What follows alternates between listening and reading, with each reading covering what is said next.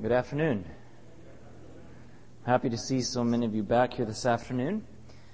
I just want to say a word of appreciation and thanks and encouragement to those of you who worked so hard to organize this weekend.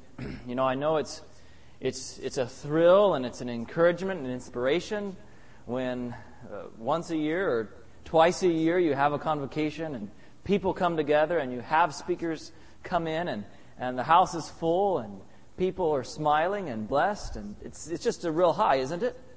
But I know that there's the rest of the year too. And I know sometimes it can seem just like hard work, and you wonder if it's worth it all. And I just want to encourage you all here at Restoration and Dunamis and your campus program. I just want to encourage you to keep up the good work. Sometimes we look at the big scale and we think, well, what impact are we making? What change are we making on the thousands? But by God's grace, we can make an impact on one life, right? And one at a time. That's the way souls are won. It's that way in evangelism. It's that way in revival. We need to make an impact one person at a time. And don't give up if the going gets hard. Allow the Lord to keep using you. I'm very blessed to see how God is using you. I'm happy to be part of a worldwide work. I'm happy to be a Seventh-day Adventist. I'm happy to see the work that is happening all around the world. Tomorrow morning, I believe it is, I'm going to share with you briefly, just from my experiences last week in Norway, about how God is working in Norway and in Sweden. And I believe God is trying to finish His work and cut it short in righteousness. And I'm just so happy to be able to be a part of God's work in this last day of Earth's history. And I'm glad that you are as well.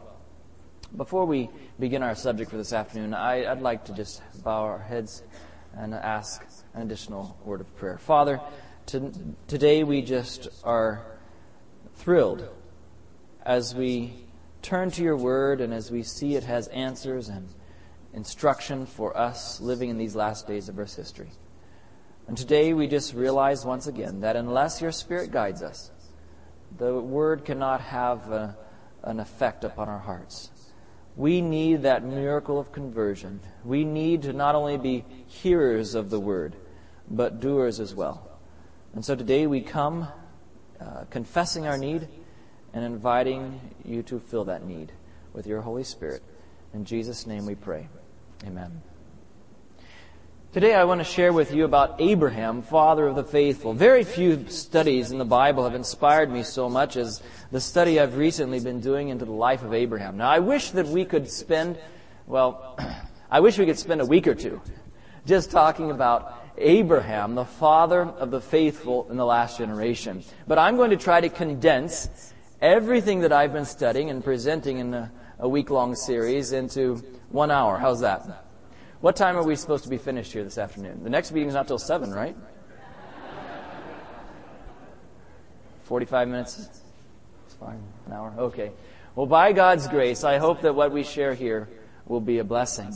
You know, we often talk about Father Abraham, and when we were maybe in Sabbath school, we would sing about Father Abraham, right? Father Abraham had many sons. We talk about Abraham, the father of the faithful. What does it mean to be the father of the faithful? I want to just look with you at our Bibles in John chapter 8 at an interchange that Jesus had with the Pharisees. And here we find what it really means to be sons and daughters of Abraham. You know, I've often thought of that song, Father Abraham had many sons, and I've felt that it's just sort of trite and trivial and not very meaningful.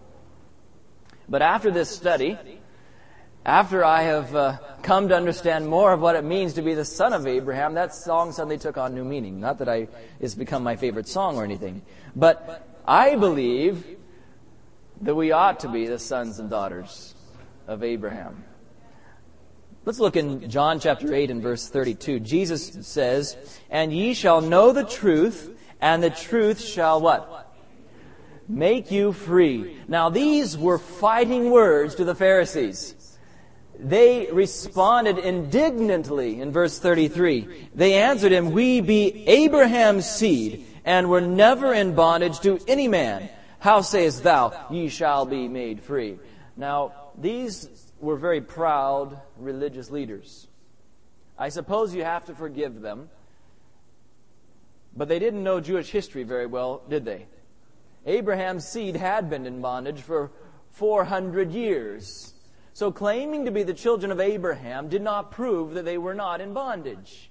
And here they say, we've never been in bondage to any man. Jesus said, if you were... Well, I skipped a few verses, didn't I? Let's go back to verse 34. Jesus answered them, verily, verily, I say unto you, whosoever committeth sin is the what? Servant of sin, and the servant abideth not in the house forever, but the Son abideth forever. If the Son therefore shall make you free, you shall be what? Free indeed. Can you say amen? Praise the Lord. The promise is here. If you are Abraham's seed, you are, if you are set free by the Son, you are free indeed. Verse 37, I know that you are Abraham's seed, but ye seek to kill me, because my word hath no place in you. I speak that which I have seen with my Father, and ye do that which ye have seen with your father. Very strong words. Jesus said, I'm doing my Father's business, and you're doing your father's business. And then they continue, they said, Abraham is our father. Jesus said unto them, if you were Abraham's children, you would do what? You would do what Abraham did. You would do the works of Abraham. But now you seek to kill me, a man that hath told you the truth, which I have heard of God.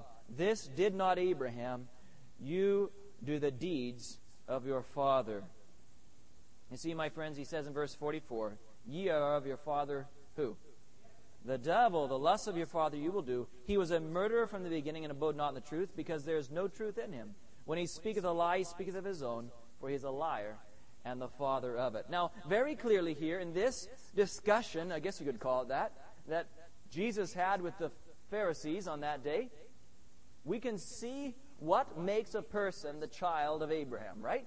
Now, we're not talking here about literal children. I don't believe that the literal seed of Abraham is of great import today. I believe they're still blessed. I believe they're blessed mostly because they still follow some of the counsel that God gave them. And God's blessings are there's a natural cause and effect, right? And God can bless us when we follow His counsel. But the Bible's very clear. If you are Christ's, then you are Abraham's seed and heirs according to the promise, right? So I believe that we as Christians have the privilege of verily being Abraham's seed today. But what determines whether or not we are Abraham's seed is the fruit or the works of our lives. In other words, if we are Abraham's seed, then we will be doing the works of Abraham. Is that a fair statement to make? If we are the children of Father Abraham, then we will be living as Abraham lived. And so therefore, I go to the life of Abraham with a new interest to see how Abraham lived. And I believe the more I study the life of Abraham, the more I see the characteristics that set him apart from the other Bible characters or the other characters of his time.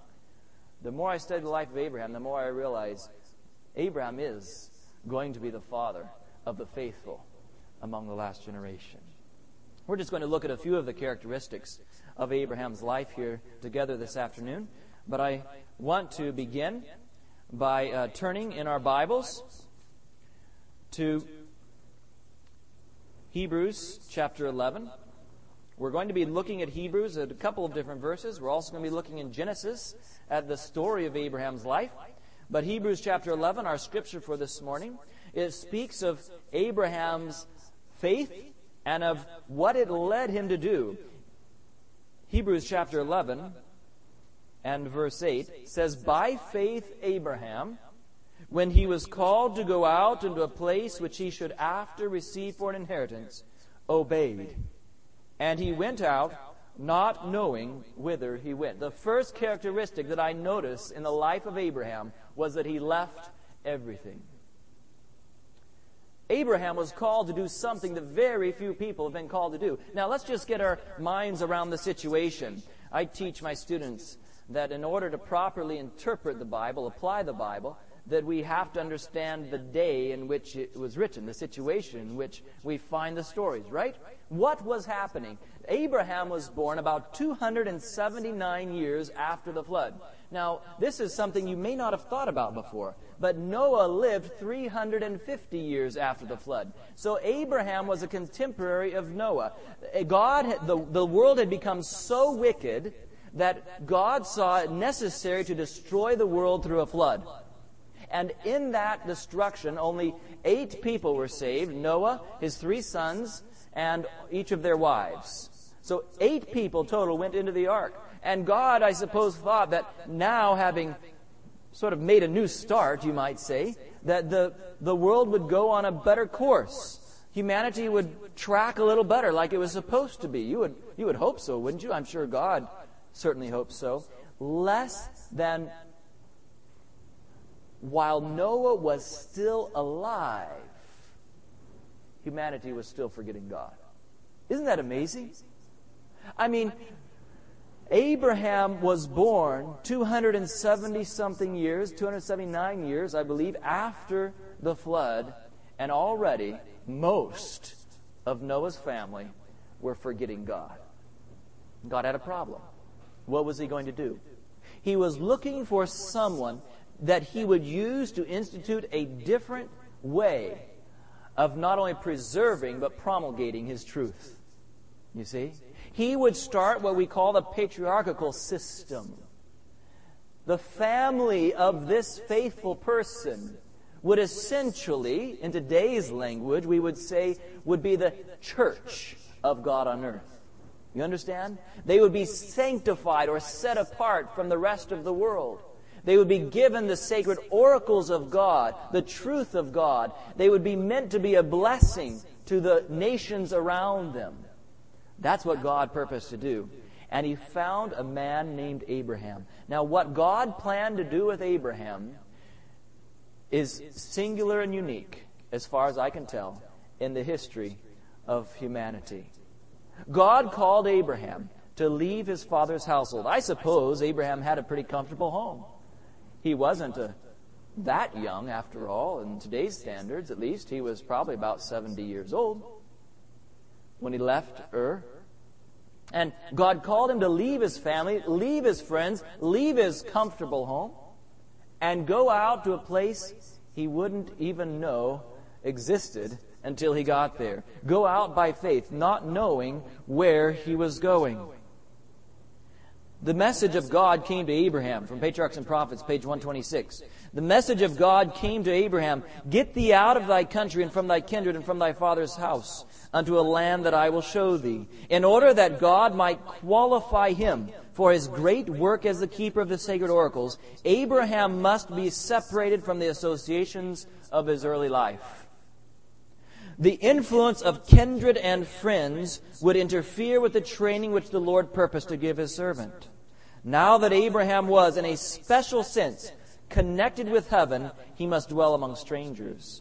His character must be peculiar, differing from all the world. He could not even explain his course of action so as to be understood by his friends.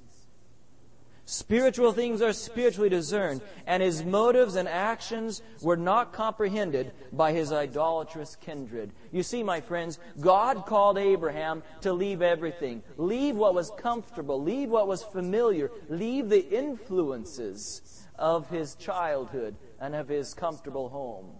I'm afraid, my friends, that we sometimes are too comfortable in this world. And I believe that God has a call to us today, which sometimes we have not taken very seriously. And that call is to leave the things of this world. Maybe not physically. We're to be in the world, but not of the world, right? But we are to leave, to separate our affections from the things of this world. The Bible is very clear. Come out from among them and be ye separate, and touch not the unclean thing, and I will be your God. The Bible is very clear, and as Seventh-day Adventists, we have perhaps, at least in theory, comprehended this message more than others. Because we preach that, for example, come out of her, my people, right? the call to those who are in Babylon. But have we really experienced it ourselves? Sometimes I ask myself the question, I've come out of Babylon, but has Babylon come out of me? I tell you, friends, I'm concerned. I'm concerned when I see my friends, my fellow believers,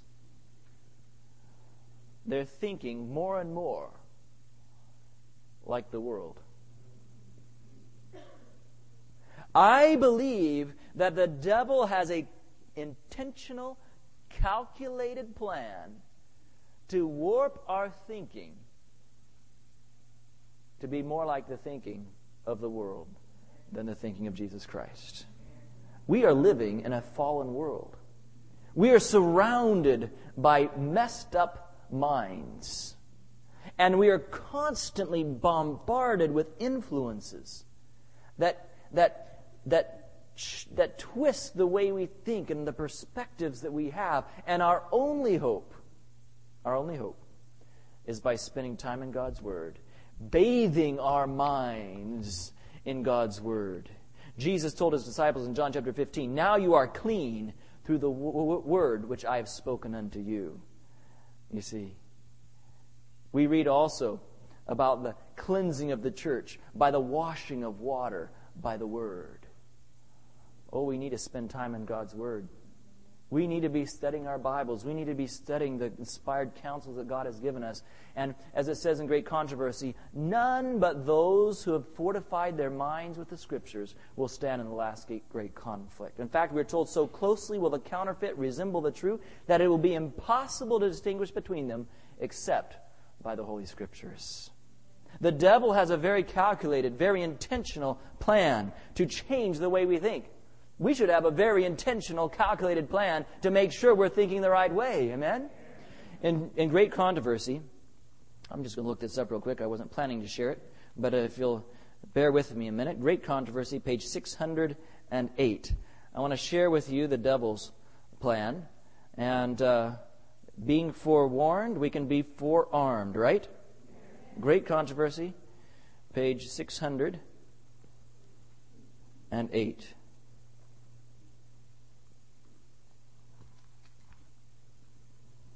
As the storm approaches, a large class who have professed faith in the third angel's message, but have not been sanctified through obedience to the truth, abandon their position and join the ranks of the opposition. By uniting with the world and partaking of its spirit, they have come to view matters in nearly the same light. And when the test is brought, they are prepared to choose the easy and popular side. How does that happen? How does a large class of those who have professed faith in the three angels' message abandon their position and join the ranks of the opposition? We're told, by uniting with the world, partaking of its spirit, they come to view matters in nearly the same light. When the test is brought, they're prepared to choose the easy and popular side. You see, it's no mystery. We don't need to be surprised. It isn't because they don't understand the doctrines. Do you understand? It isn't because they don't know that they can prove the Sabbath or the state of the dead. That's not the issue. The issue is they've begun to think of truth and the importance of truth and issues, doctrinal issues perhaps. They've begun to look at it the same way the world looks at it. Maybe it's pluralistic, maybe it's humanistic or moralistic, but they've failed to understand and think the way God thinks. And because their thinking is warped, they choose the easy and popular side. Oh, my friends, we need help from above. You know, I often tell young people, you don't choose whether or not you are going to be influenced. You only choose what influences you will have in your life. You are going to be influenced, no matter where you are. Now, praise God, wherever God leads you, He will protect you. Amen? He led Daniel to Babylon, and He protected him in Babylon, didn't He? But notice Daniel did not go willingly there.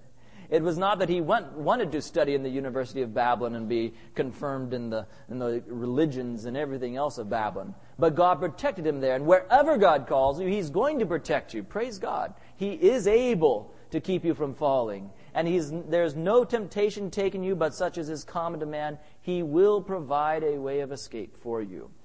But I want you to know that too often when we walk into temptation where God does not lead us, He is therefore not able to protect us from its consequences. And God today is calling for people. He is calling for people who are going to be separate from the world in the way they think. And sometimes that means separating also from our associations. I realize that's a hard message. But my friends, I have to believe it's the truth. God called Abraham to leave what was familiar, even his family, because his family could not understand what God was going to do with him. And in order for God to do with him what He wanted to do with him, He must separate him from his family. And God said, Abraham, leave home. Go to the land that I'm going to show you. And Abraham was willing to go. Praise God. That's why he became the father of the faithful. That's why he stands as a symbol or a representative of those who are faithful in the last generation. Because I believe that those who are faithful in the last generation will also have to be willing to leave everything for Jesus. Oh, so many times youth tell me, but I can't leave my friends. I love my friends.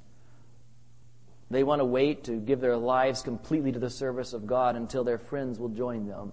I tell them the only way to save your friends is to save yourself first. If you can't lead anybody else, at least lead yourself. The only way you can keep your friends for eternity is if they are saved, right? And the only way to really influence them for Jesus Christ is if you'll give Jesus opportunity to live in your life completely. Give yourself unreservedly to Him, and then you can be an influence for your friends. But even if your friends do not follow you, you have to be willing to give them up. I was reading not too long ago sermons by John Wesley. I love old books. And I found somewhere 2 volumes printed in the mid-1800s of all the known sermons, it claims, that preached by John Wesley. And in this volume, I read one of his sermons on friendship with the world. And I'm going to spend my whole time on this characteristic if I'm not careful, so I'm going to have to move on.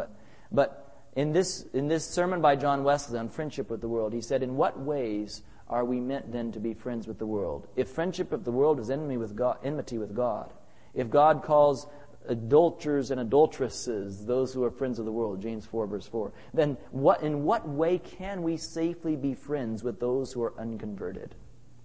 He lists 3 ways, and this isn't necessarily inspired, but I thought it was interesting and thought-provoking. 3 reasons why we should be friends with people who are unconverted. Number 1, when courtesy demands it. We should associate. Be friendly. Be nice, right? Christians should always be nice.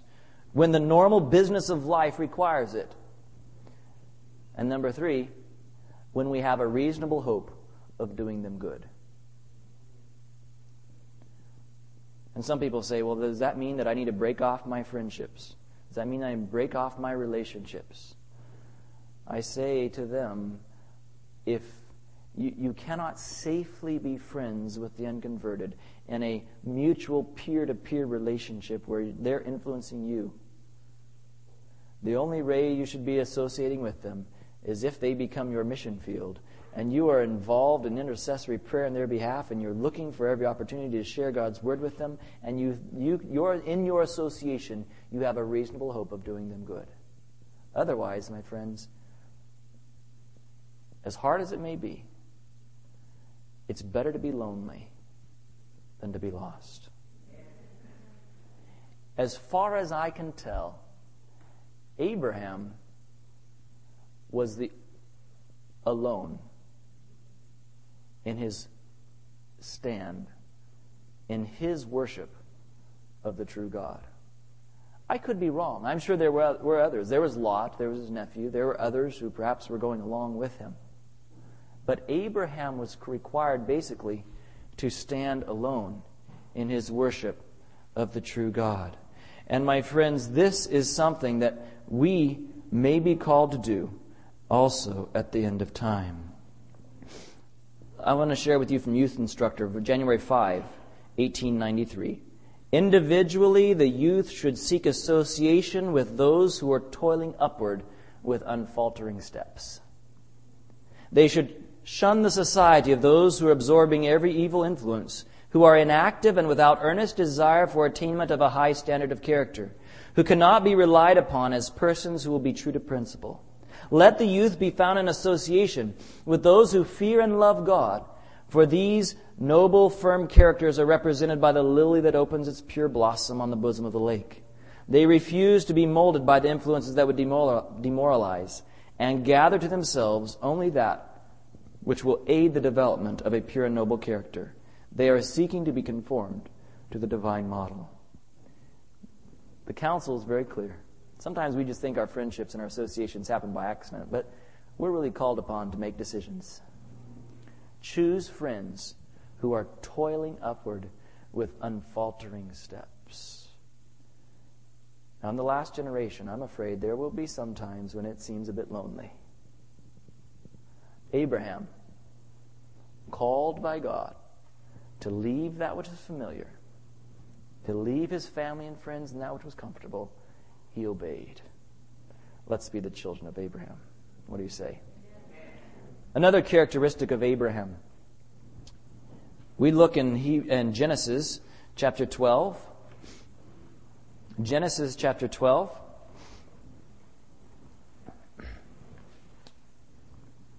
And we're going to read, just for an example here, verses 7 and 8. Genesis chapter 12, verses 7 and 8. The Bible says, "And the Lord appeared unto Abram, and said, Unto thy seed will I give this land. And there builded he a" what?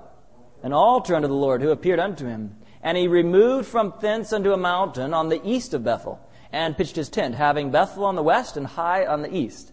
And there he" what? "Builded an altar unto the Lord, and called upon the name of the Lord." Now, the Bible could have recorded many of the things that Abram did whenever he moved. He also dug wells. He probably built fences and corrals and stockyards. And he had to do a lot of things whenever he moved, right? But the Bible specifically records what?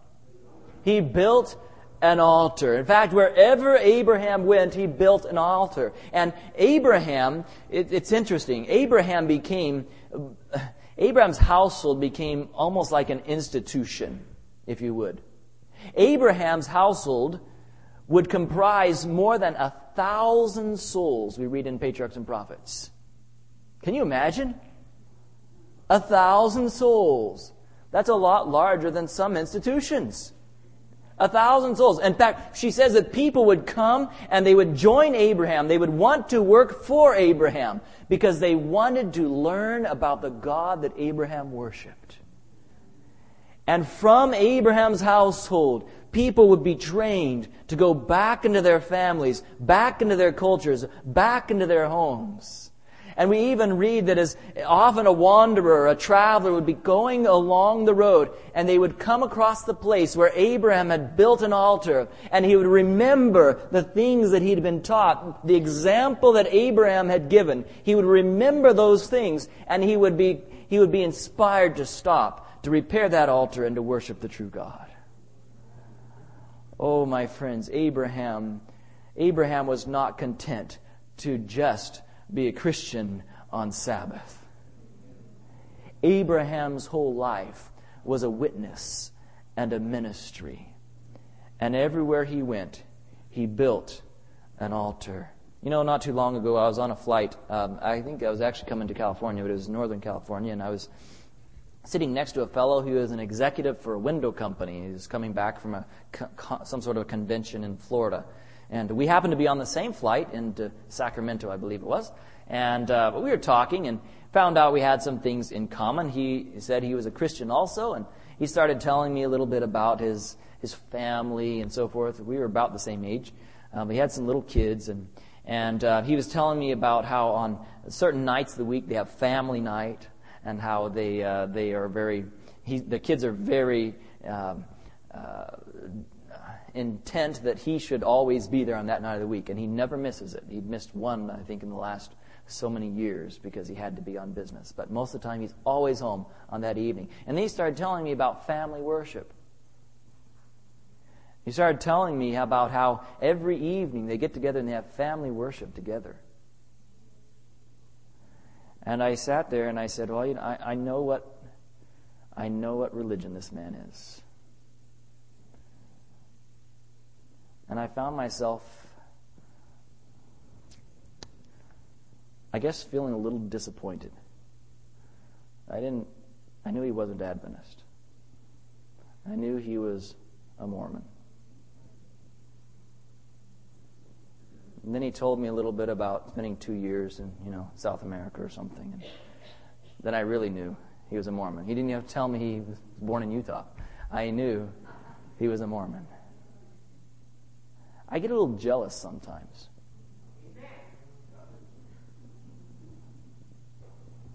Why aren't we known for spending time with our families, for building an altar, and leading the family in the worship of the true God? Please, brothers and sisters, I'm not here to criticize or to find fault, and I'm not trying to knock any of those. I know there's many faithful Adventist families who have worship. You understand. But I'm afraid that in Adventist families today, it's not necessarily a given that the family is led in the worship of the true God. And I believe that God would call us as a people to greater faithfulness in building our altars. Abraham built an altar wherever he went. In too many households, we're told, in too many households, prayer is neglected. Parents feel they have no time for morning and evening worship. Like the patriarchs of old, those who profess to love God should erect an altar to the Lord wherever they pitch their tent. If there was a time when every house should be a house of prayer, it is now. Fathers and mothers should often lift up their hearts to God in humble supplication for themselves and their children. Let the father, as priest of the household, lay upon the altar of God the morning and evening sacrifice, while the wife and children unite in prayer and praise. In such a household, Jesus will love to tarry. Oh, I believe that every single one of our homes should be an institution. A place where people are attracted to learn the worship of the true God. A place from which they will go as light bearers and missionaries, witnesses of what they have learned and of the God they serve and of the God they worship. Oh, that every one of our homes was a beacon of light in its community. That everyone would know there is a loving and lovable and godly family.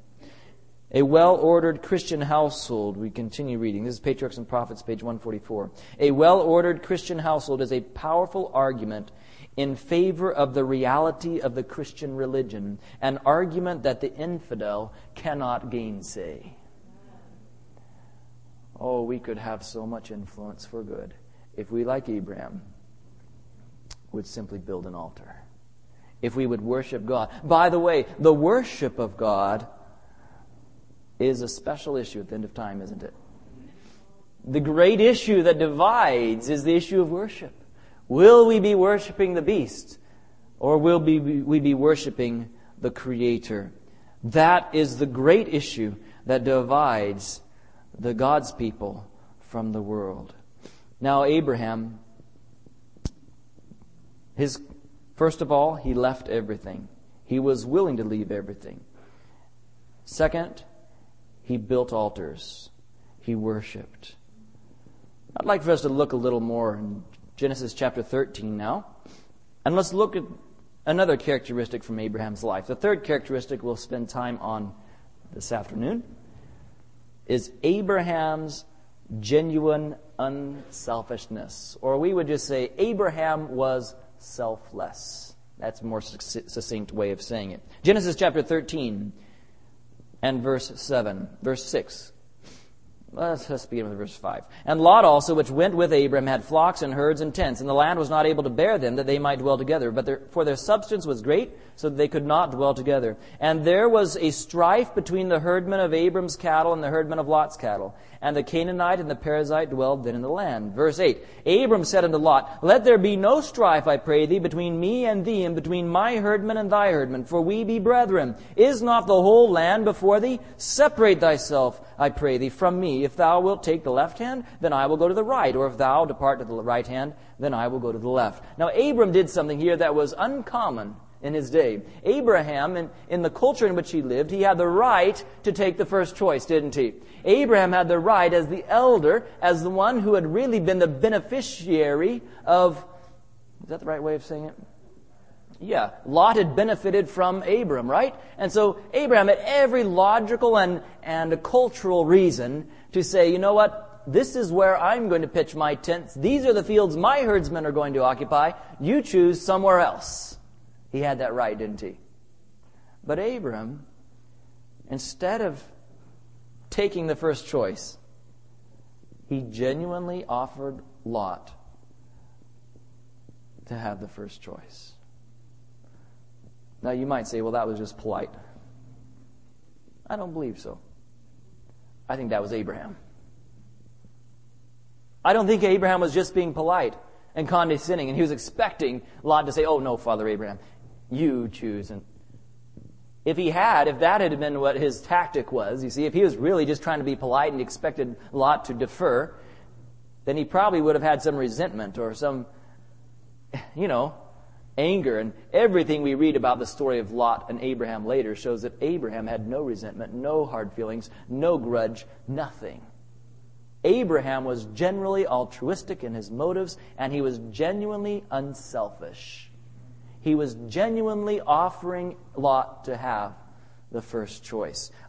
We can look at the great controversy from many different perspectives, many different frames of reference, right?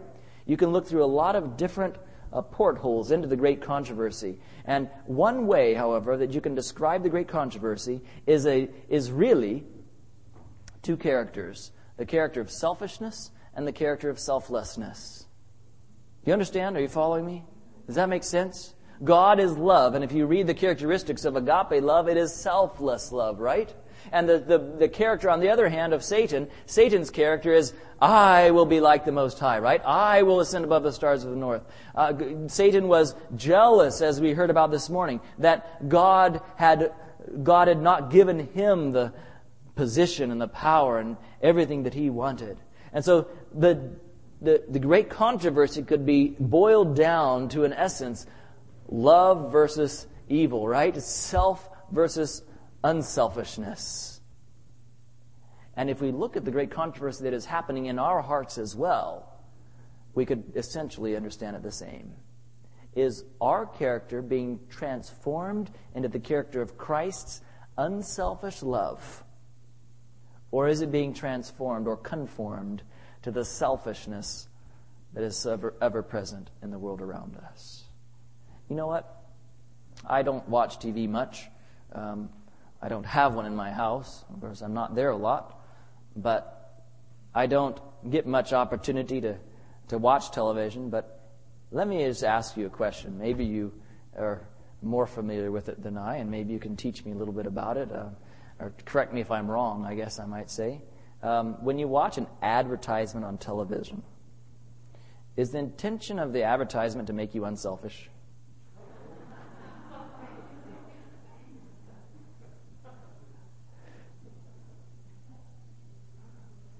I started thinking about it the other day, and I realized almost all the input we get from the secular world is really programming us to live selfish lives. Do you ever stop and think about it? I mean, almost everything you see, almost everything that comes into your ears and through your eyes is intended to make you selfish. When you watch that ad on television, you don't say, oh man, I'm glad I can sacrifice that. I don't have to do with that. I don't need that. No, it's meant to make you say, I have to have that. I can't live without it. Let me call right now or go to the store right now. Impulse buyers they're working on. Very little is found on television which is calculated to make you unselfish. And in fact, if you watch the movies, if you watch the soaps, if you watch whatever else there is on television, you'll find that everyone is just out to get what they can get for themselves. Is that true? And that's normal. That's acceptable. In fact, the more you can get for yourself, the better off you are. And young people are schooled in this way of thinking till they really think, no, you shouldn't be patiently letting somebody turn in front of you when you're in traffic. You should be cutting them off or going around on the shoulder to the front of the line. Doesn't matter if you make everybody else stop and wait. It's what I can get in life. See, the devil is smart. And our whole character is being transformed into the character of Satan, not the character of Christ. Unless we are spending time in God's Word and He is daily transforming our hearts. You see, my friends, Abraham lived a life of genuine unselfishness. Now, from this story, we can learn some other lessons. Why do you think that Abram was willing to let Lot have first choice? What do you think some of the reasons might be? I don't know. I can't read his mind. The Bible doesn't really tell us that kind of detail. But perhaps it's because Abraham knew something. Abraham knew wherever he was, God could bless him. Abraham didn't have to have the best fields. Abraham didn't have to have the greenest pastures. Abraham didn't need the best business environment. Abraham needed God's blessing. And God blesses a cheerful giver. God blesses a character that's like his. Oh, my friends, you may not become rich, but you will be blessed if you live an unselfish life.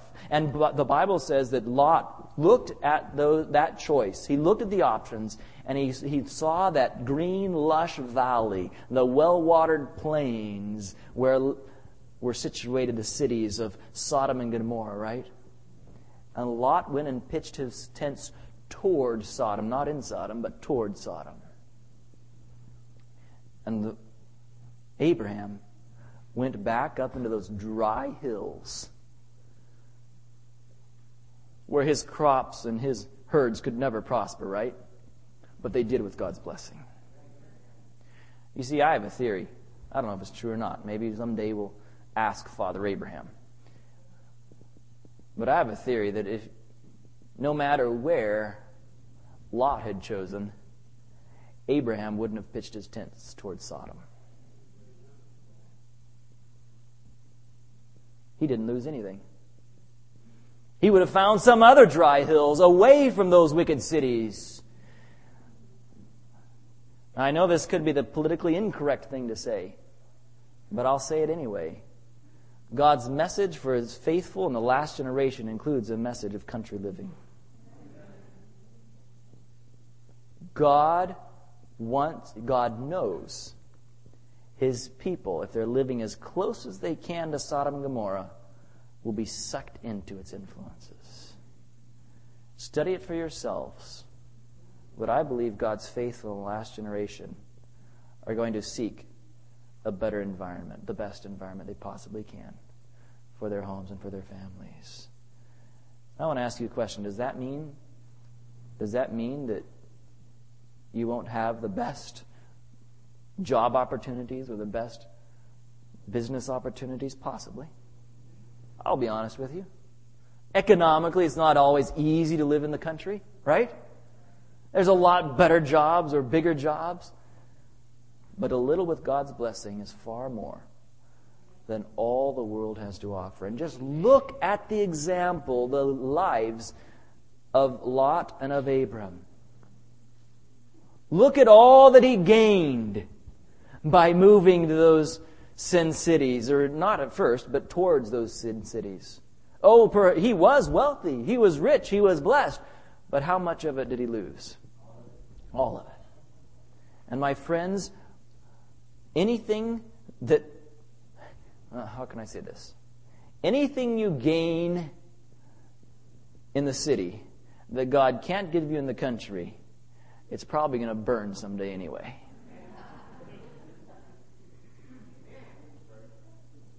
Let's be like our father Abraham.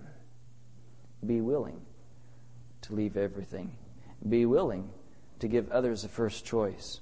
Now the story continues here in Genesis chapter 13. The story continues on a few verses. Genesis chapter 13.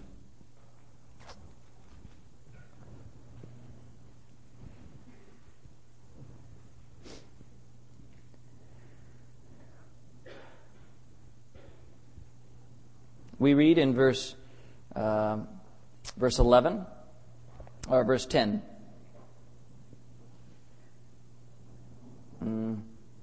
Let's just read verse 11 through 13. Then Lot chose him all the plain of Jordan, and Lot journeyed east, and they separated themselves the one from the other. And Abram dwelled in the land of Canaan. Lot dwelled in the cities of the plain, and pitched his tent toward Sodom. But the men of Sodom were wicked, and sinners before the Lord exceedingly. Now the Bible continues in chapter 14. We'll skip down to that. And the Bible talks about a whole bunch of kings that came against Sodom and Gomorrah. And it came to pass in the days of Amraphel, king of Shinar, Arioch, king of Elasar, and Chedorlaomer, king of Elam, and Tidal, king of nations. These made war with Bera, king of Sodom, and Bersha, king of Gomorrah, Shinab, king of Admah, and Shemeber, king of Zeboim, and the king of Bela, which is Zor. Okay? Quite an exercise in phonetics here, isn't it? All these were joined together in the Vale of Siddim, which is the Salt Sea. So here we find that there was a great war, and eventually these cities of the valleys came under the servitude of this consortium of kings, and eventually they had to be invaded, and they came in and they conquered Sodom and Gomorrah, and the Bible says that they took the inhabitants of Sodom and Gomorrah captive. And the Bible says in verse 10, the Vale of Siddim was full of slime pits. The kings of Sodom and Gomorrah fled and fell there. And they that remained fled to the mountain. And they took, verse 11, all the goods of Sodom and Gomorrah and all their victuals and went their way. And they took Lot, Abram's brother's son, who dwelt in Sodom, and his goods, and departed. And one of them escaped and went and told Abram the Hebrew. So this is what happened. Now, if Abram had any resentment towards Lot, it would have come out now. I suppose Abraham would have said something like this: that little Lot, he got what he deserved. After all, he was pretty rude to not allow me to have first choice. Now, too bad. You know, do you ever hear faithful people who almost seem like they rejoice in the demise of those who have been unfaithful? You know what I'm talking about? I'm convinced that when the Bible says in 1 Corinthians chapter 13, one of the characteristics of agape love is it rejoices not in iniquity, but rejoices in the truth. I'm convinced that a person who is patterned after the character of Jesus Christ is not going to rejoice even over the demise of someone who has been unfaithful. I think we need to have character like Christ, like Abraham. I think our hearts should be filled with pity. And here Abraham, he is genuinely concerned about his nephew Lot's condition. These men are wicked. The Bible has already made that clear, right? The men of Sodom and Gomorrah were bad people. They deserved to be destroyed. They deserved to be carried off captive. They deserved for all their dirty riches to be carried away by some other king. They got what they deserved. But that's not Abraham's attitude. Abraham got together his household, 318 trained servants, the Bible says, and they went after them. Now, 318 servants probably didn't hold a candle to the armies of Sodom and Gomorrah. Those weren't little cities. 318 servants, that's like Gideon's army going against these 5 kings. Abraham took a very big risk, but he knew God was with him. He knew that God was with him, and he knew it was the right cause. And he went, and the Bible says in Genesis chapter 14, that verse 14, when Abraham heard that his brother was taken captive, he armed his trained servants, born in his own house, 318, and pursued them unto Dan, divided himself against them, he and his servants by night, and smote them, and pursued them unto Hobah, which is on the left hand of Damascus. And he brought back all the goods, and also brought again his brother Lot, and his goods, and the women also, and the people. Now remember, where were the kings of Sodom and Gomorrah while all this was taking place? They had fled for their lives, and they had fallen into the slime pits. Wherever those were, whatever they were exactly, I don't know. But they were in slime pits. They came, the Bible says in verse 17, the king of Sodom went out to meet him after his return from the slaughter of Chedorlaomer and of the kings that were with him at the valley of Sheba, which is the king's dale. And Melchizedek, king of Salem, brought forth bread and wine, and he was the priest of the Most High God, and he blessed him, and said, Blessed be Abram of the Most High God, possessor of heaven and earth. Verse 20, and blessed be the Most High God, which hath delivered thine enemies into thine hand, and he gave him tithes of all. By the way, Father Abraham was faithful steward, wasn't he? He was faithful in returning unto God that which was his. Another characteristic of Abraham's life. The Bible says in verse 21, though, the king of Sodom said unto Abram, Give me the persons and take the goods to thyself. Abram said to the king of Sodom, I have lifted up mine hand unto the Lord, the Most High God, the possessor of heaven and earth, that I will not take from a thread even to a shoe latchet, and that I will not take anything that is thine, lest thou shouldest say, I have made Abram rich. Abraham, my friends, had high and uncompromising ethics. Abram rightfully could have said, These possessions are mine. I've saved your life. I'll let you go free. You won't be my indentured servants now. I'll give you that much. But these possessions are mine. And the king of Sodom recognized just that to be the truth, right? He said, Listen, take everything. Just let us go free. Thank you. Thank you. We're happy. Have it all. I suppose it was a massive amount of wealth, don't you think? I imagine it would have been a very considerable spoil that Abraham would have profited from. But Abraham did not want anyone to go by his tents up there on those barren hills and say, the only reason Abraham's rich is because he got rich off the wealth of Sodom and Gomorrah. He wanted people who came by, if he was rich, to say, Abraham's wealthy because he's blessed of the God of heaven. And he says, I'm not even going to take a shoestring of what I've recovered back. You know, last week I was teaching a group of students at the European Bible School in Norway, and I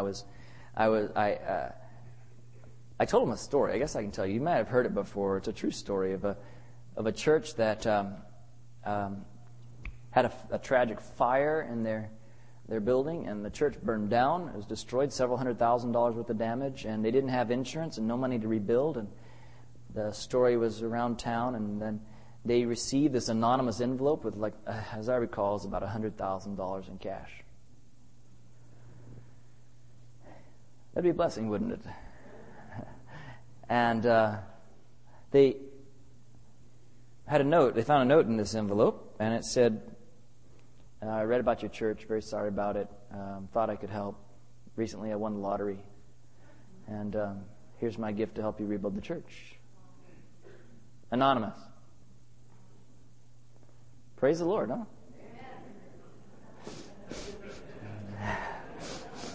So I asked these students, I said, what would you do? Would you use the $100,000 to build the church?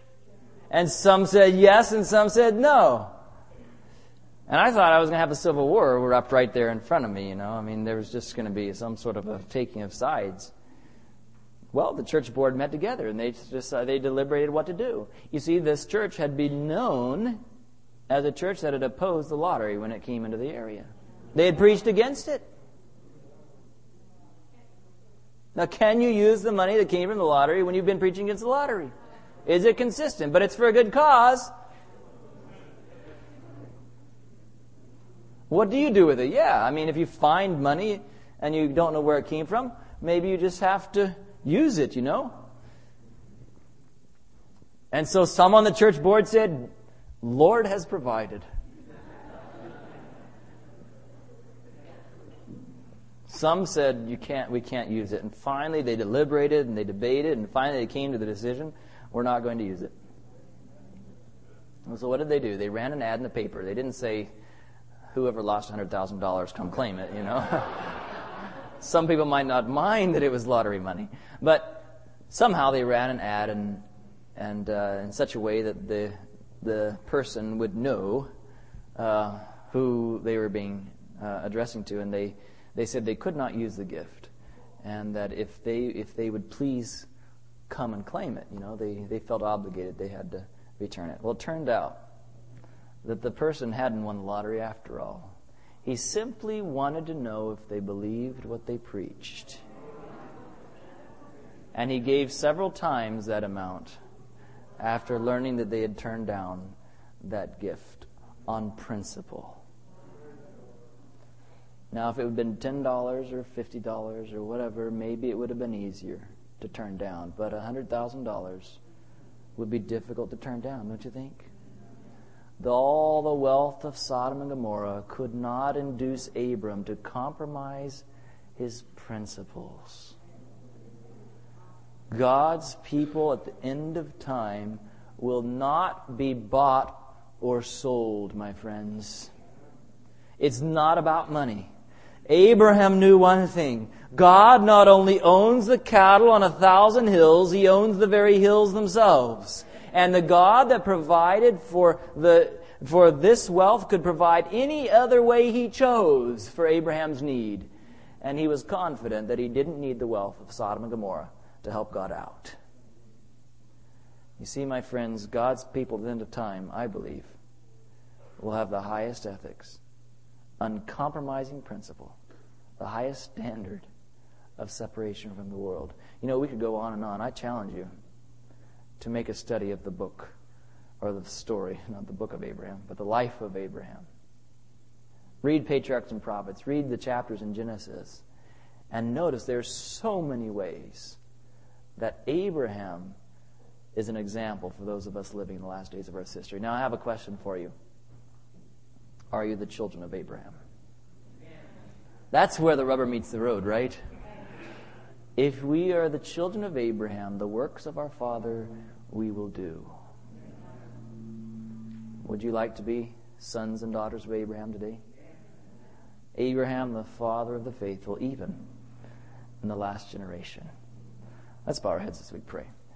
Father, today I just want to thank you that you have called us to a very high calling. And Lord, we've just had a few minutes here to look at a couple of the characteristics that distinguished Abram's life. Lord, thank you for men who are willing to follow you even if there was nobody else in the world who understood what they were doing. Oh, Father, at least we have friends. We may not see them often. Maybe we're separated by time or distance. But we have friends we know are also following you in the same way and with the same heart and the same purpose. Abraham stood alone. Help us to be willing to leave everything for you. And Father, I just want to pray that you'll help us to do the deeds of our father Abraham, not because we are disciples of Abraham, but because we, like Abraham, are disciples of Jesus Christ. We're followers of the same God, and the same character that you gave to Abraham, you can give to us. Lord, may we be faithful in the last generation, is my prayer in Jesus' name. Amen.